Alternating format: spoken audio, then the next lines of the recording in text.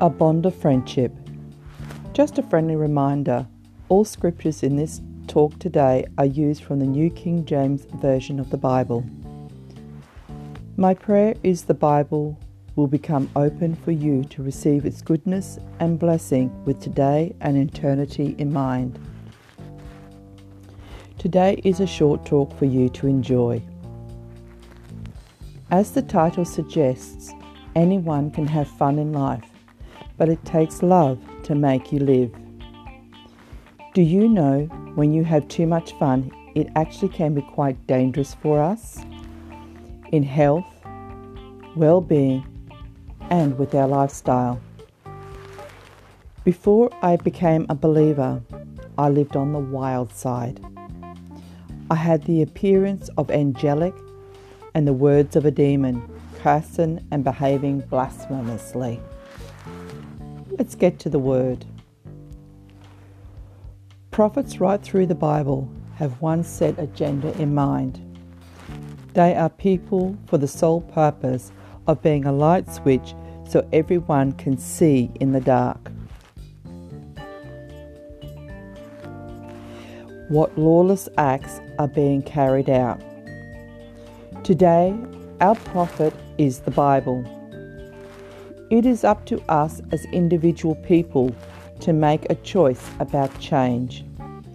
Before I get into the story today, I want to ask you to keep in mind, if you have something so precious, so valuable to you, what would you do to defend it?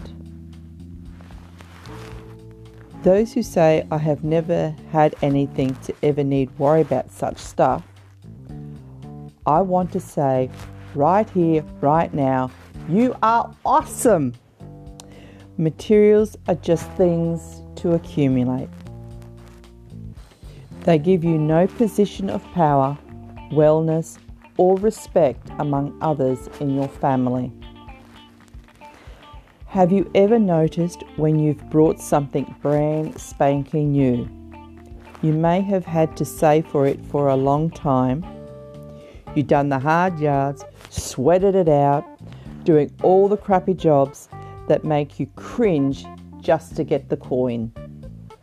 You built up your savings till you had the right amount of money, and then you go and buy it. That special item you dreamed of owning to one day becomes home,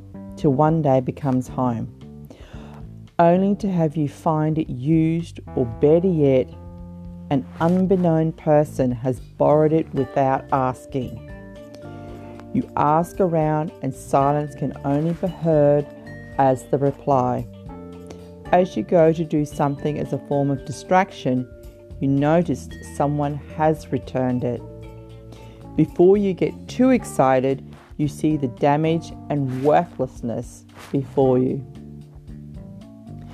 What about this example of materialism has no authority in your community? You waited all year for the Christmas show to come around. You put in the long training days. You put in the extensive practice hours. You attended every rehearsal. The night of the show arrives and the equipment went faulty. No power, no light, no show, and everyone leaving the scene. For those who work professionally, the materialism that have meltdowns are endless. My favourite one is the boardroom meetings. That amount of money you lose when something goes wrong. It's phenomenal. And the worst part is you can't recover the losses and you can't make amends.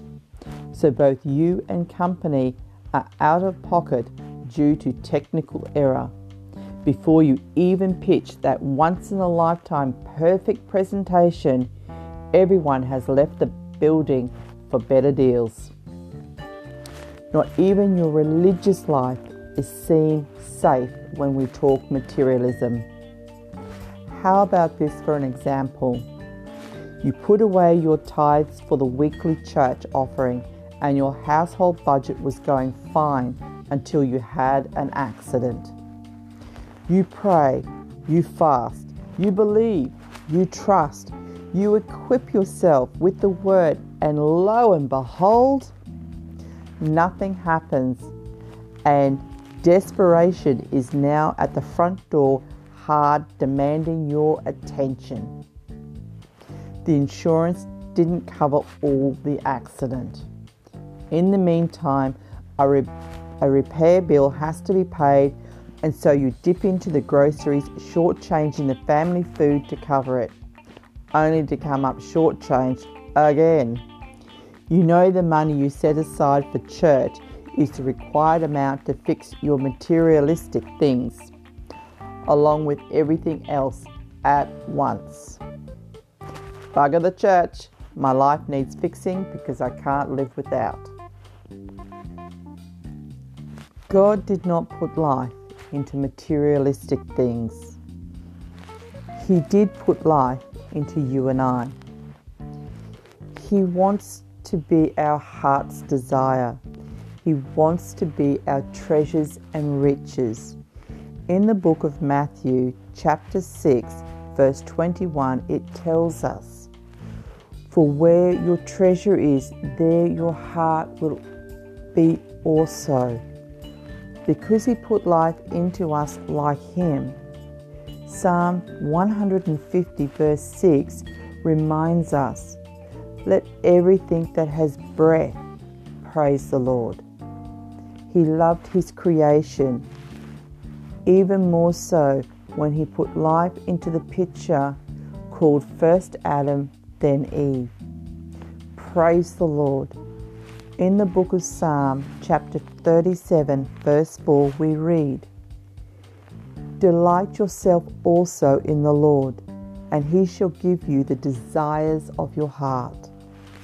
He also put life into Christ to be with us. John 3:16, "For God so loved the world that He gave His only begotten Son, that whoever believes in Him shall not perish, but have everlasting life."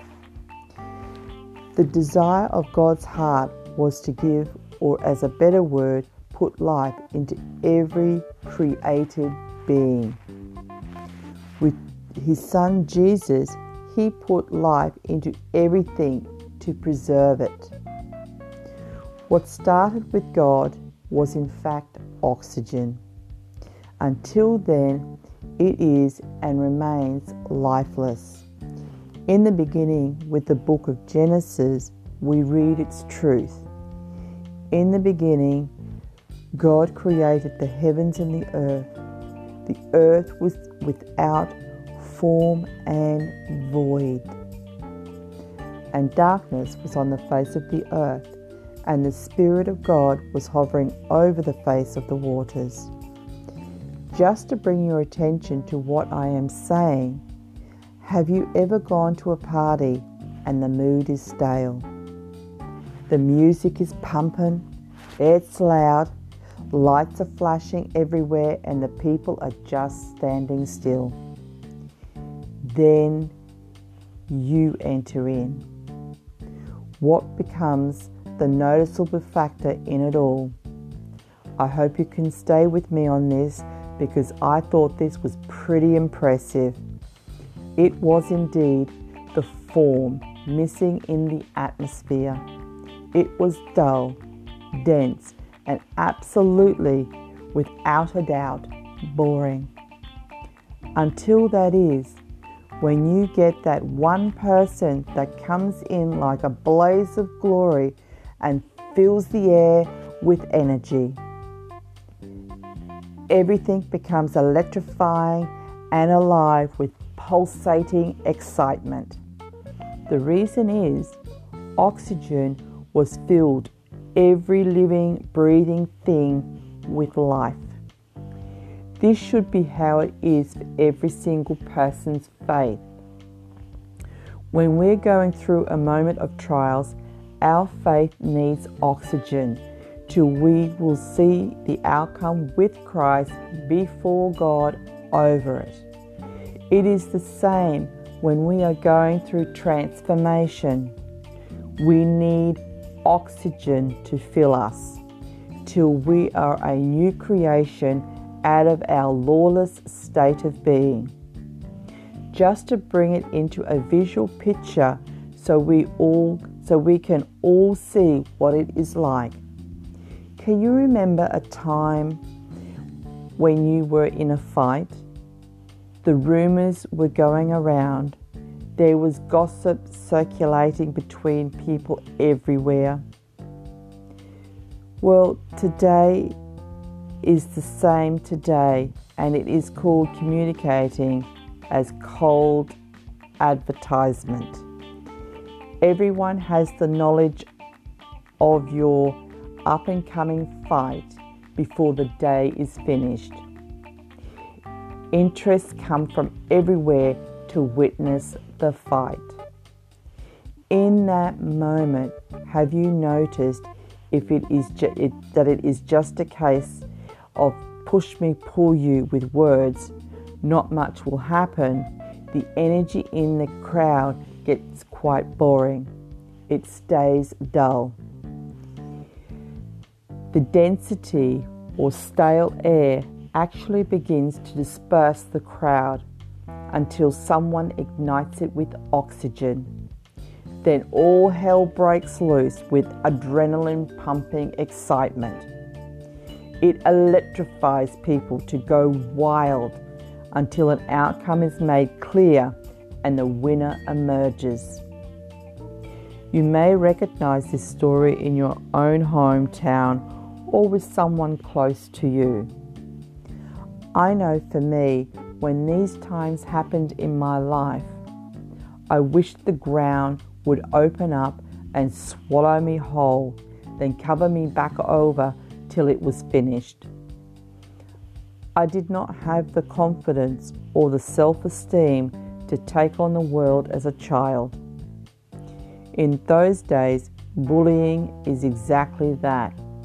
It's the ugly side of love, and we all can relate with our own story, I am sure. I know in my case, it was very hard in my childhood. I was raised not to fight because I am a girl. In my adult world, bullying today takes on a new meaning with a whole new set of circumstances and a complete change of situations. To get through the season without being scratched or scarred from it, I had to find the oxygen source, and that, my dear friends, came when I accepted Jesus as my personal Lord and Saviour. I gave up my insecurities and found the wellspring of life. First came this beautiful scripture of oxygen to my soul, found in Proverbs 16, verse 22. Understanding is a wellspring of life to him who has it, but the correction of fools is folly. Then came this blessing to fill me with oxygen again. Written in Proverbs chapter 4, verse 23, it reads, "Keep your heart with all diligence, for out of it springs the issues of life." You might recall at the beginning of this talk, I asked you if you had something so precious and valuable to you, what would you do to defend it? I want to finish with answering it this way. In John chapter 12, verse 25, gives an incredible insight to this. He who loves his life will lose it, and he who hates his life in this world will keep it for eternal life. It is sharing the meaning of oxygen between love and hate. To live with hate, you cannot have good oxygen with your life. You must have a neutralizer to stable any buildup of toxins and particles infecting its pure form. He gave us Jesus as that neutralizer. We need Jesus in our lives so we can have the oxygen with God and not die. I don't know about you, but when I got the light switched on in my Tenoggin, I saw the light and oxygen at the same time. The scriptures were making absolute sense to me. Now I can't help but be energized because not only do I get detoxed, I get revived with oxygen at the same time by the Holy Spirit. Anyone can have fun, that is agreed, but it takes an act of love to make you live. Which is the greatest of the two? This gift, my dear friends, belongs with you and Christ with your life. If you have never asked Jesus to come into your life, or if you would like to recommit your life to Christ, please contact your local church for assistance.